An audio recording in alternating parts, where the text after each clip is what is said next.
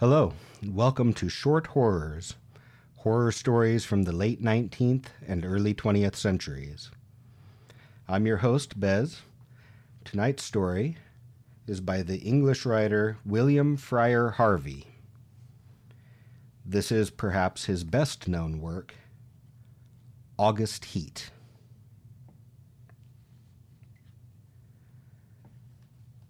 Penistone Road, Clapham, 20th August, 1900.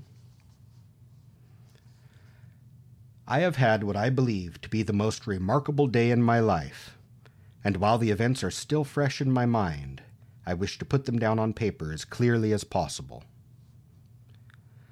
Let me say at the outset that my name is James Clarence Withencroft.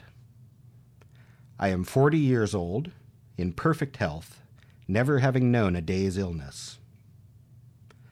By profession, I am an artist, not a very successful one, but I earn enough money by my black and white work to satisfy my necessary wants. My only near relative, a sister, died 5 years ago, so that I am independent. I breakfasted this morning at 9, and after glancing through the morning paper, I lighted my pipe and proceeded to let my mind wander in the hope that I might chance upon some subject for my pencil. The room, though doors and windows were open, was oppressively hot, and I had just made up my mind that the coolest and most comfortable place in the neighborhood would be the deep end of the public swimming bath, when the idea came. I began to draw. So intent was I on my work that I left my lunch untouched, only stopping work when the clock of St. Jude's struck 4. The final result, for a hurried sketch, was, I felt sure, the best thing I had done. It showed a criminal in the dock immediately after the judge had pronounced sentence. The man was fat, enormously fat. The flesh hung in rolls about his chin. It creased his huge, stumpy neck. He was clean-shaven. Perhaps I should say a few days before he must have been clean-shaven, and almost bald.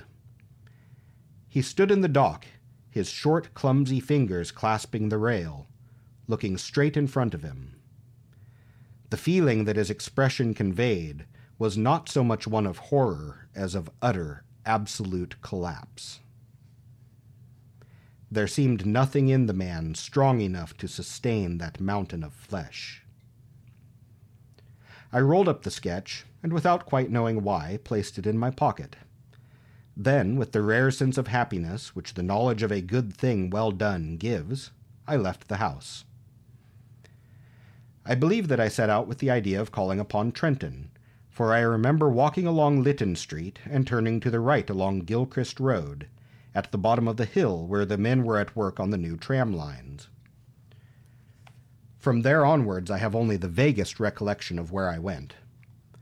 The one thing of which I was fully conscious was the awful heat that came up from the dusty asphalt pavement as an almost palpable wave. I longed for the thunder promised by the great banks of copper-colored cloud that hung low over the western sky. I must have walked 5 or 6 miles when a small boy roused me from my reverie by asking the time. It was 20 minutes to 7. When he left me, I began to take stock of my bearings. I found myself standing before a gate that led into a yard bordered by a strip of thirsty earth, where there were flowers, purple stock, and scarlet geranium. Above the entrance was a board with the inscription, Chas Atkinson, Monumental Mason, Worker in English and Italian Marbles. From the yard itself came a cheery whistle, the noise of hammer blows, and the cold sound of steel meeting stone. A sudden impulse made me enter. A man was sitting with his back towards me, busy at work on a slab of curiously veined marble. He turned round as he heard my steps, and I stopped short. It was the man I had been drawing, whose portrait lay in my pocket. He sat there, huge and elephantine, the sweat pouring from his scalp, which he wiped with a red silk handkerchief. But though the face was the same, the expression was absolutely different. He greeted me smiling, as if we were old friends, and shook my hand. I apologized for my intrusion. "Everything is hot and glary outside," I said. "This seems an oasis in the wilderness." "I don't know about an oasis," he replied, "but it certainly is hot as hell. Take a seat, sir." He pointed to the end of the gravestone on which he was at work, and I sat down. "That's a beautiful piece of stone you got hold of," I said. He shook his head. "In a way it is," he answered. "The surface here is as fine as anything you could wish for, but there's a big flaw at the back, though I don't expect you'd ever notice it. I could never make a really good job of a bit of marble like that.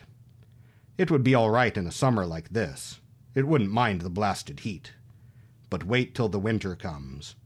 There's nothing quite like frost to find out the weak points in stone." "Then what's it for?" I asked. The man burst out laughing.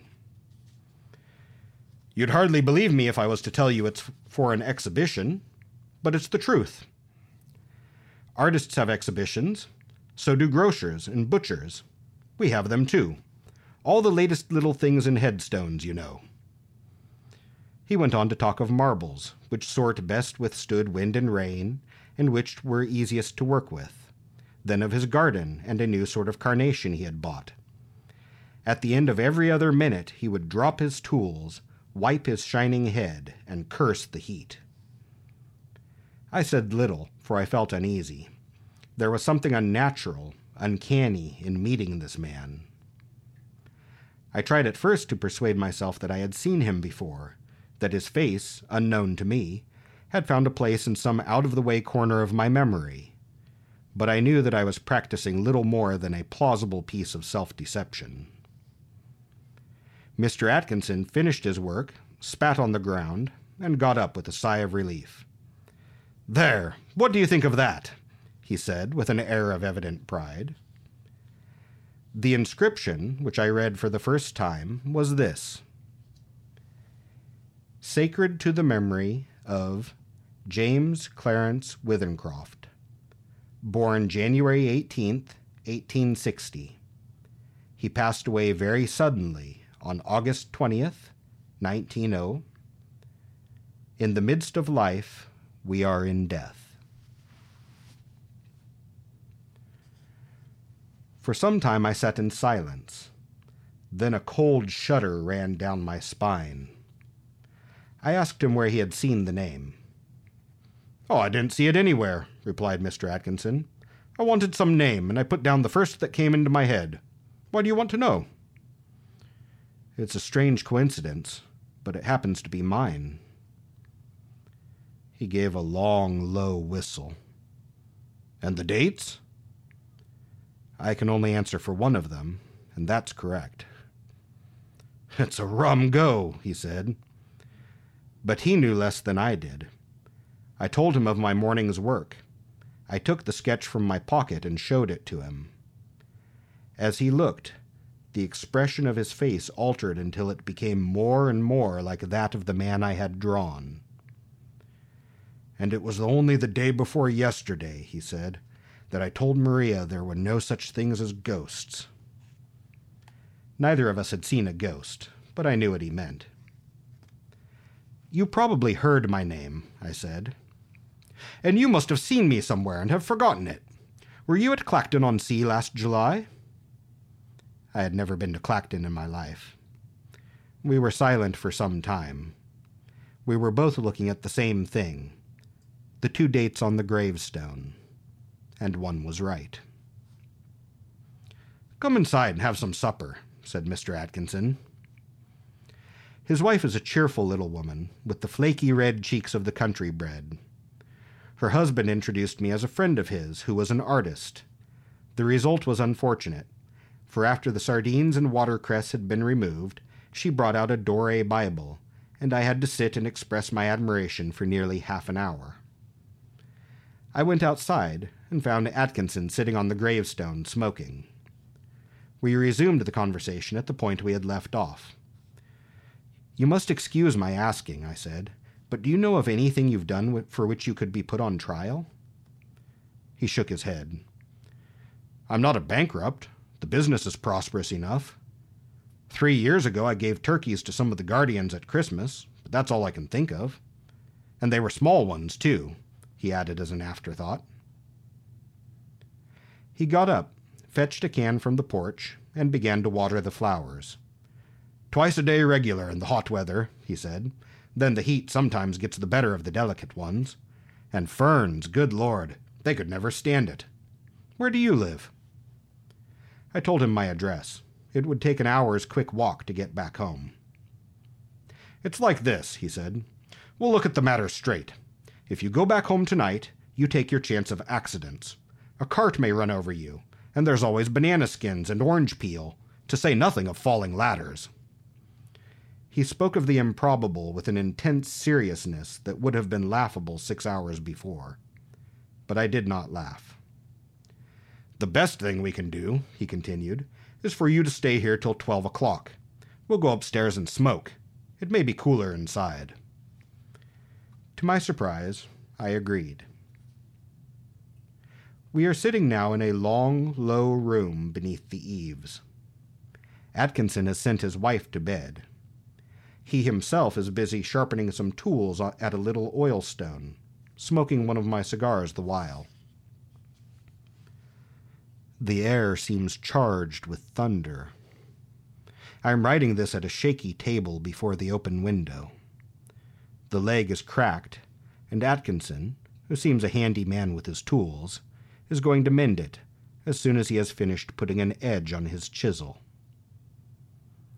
It is after 11 now. I shall be gone in less than an hour. But the heat is stifling. It is enough to send a man mad.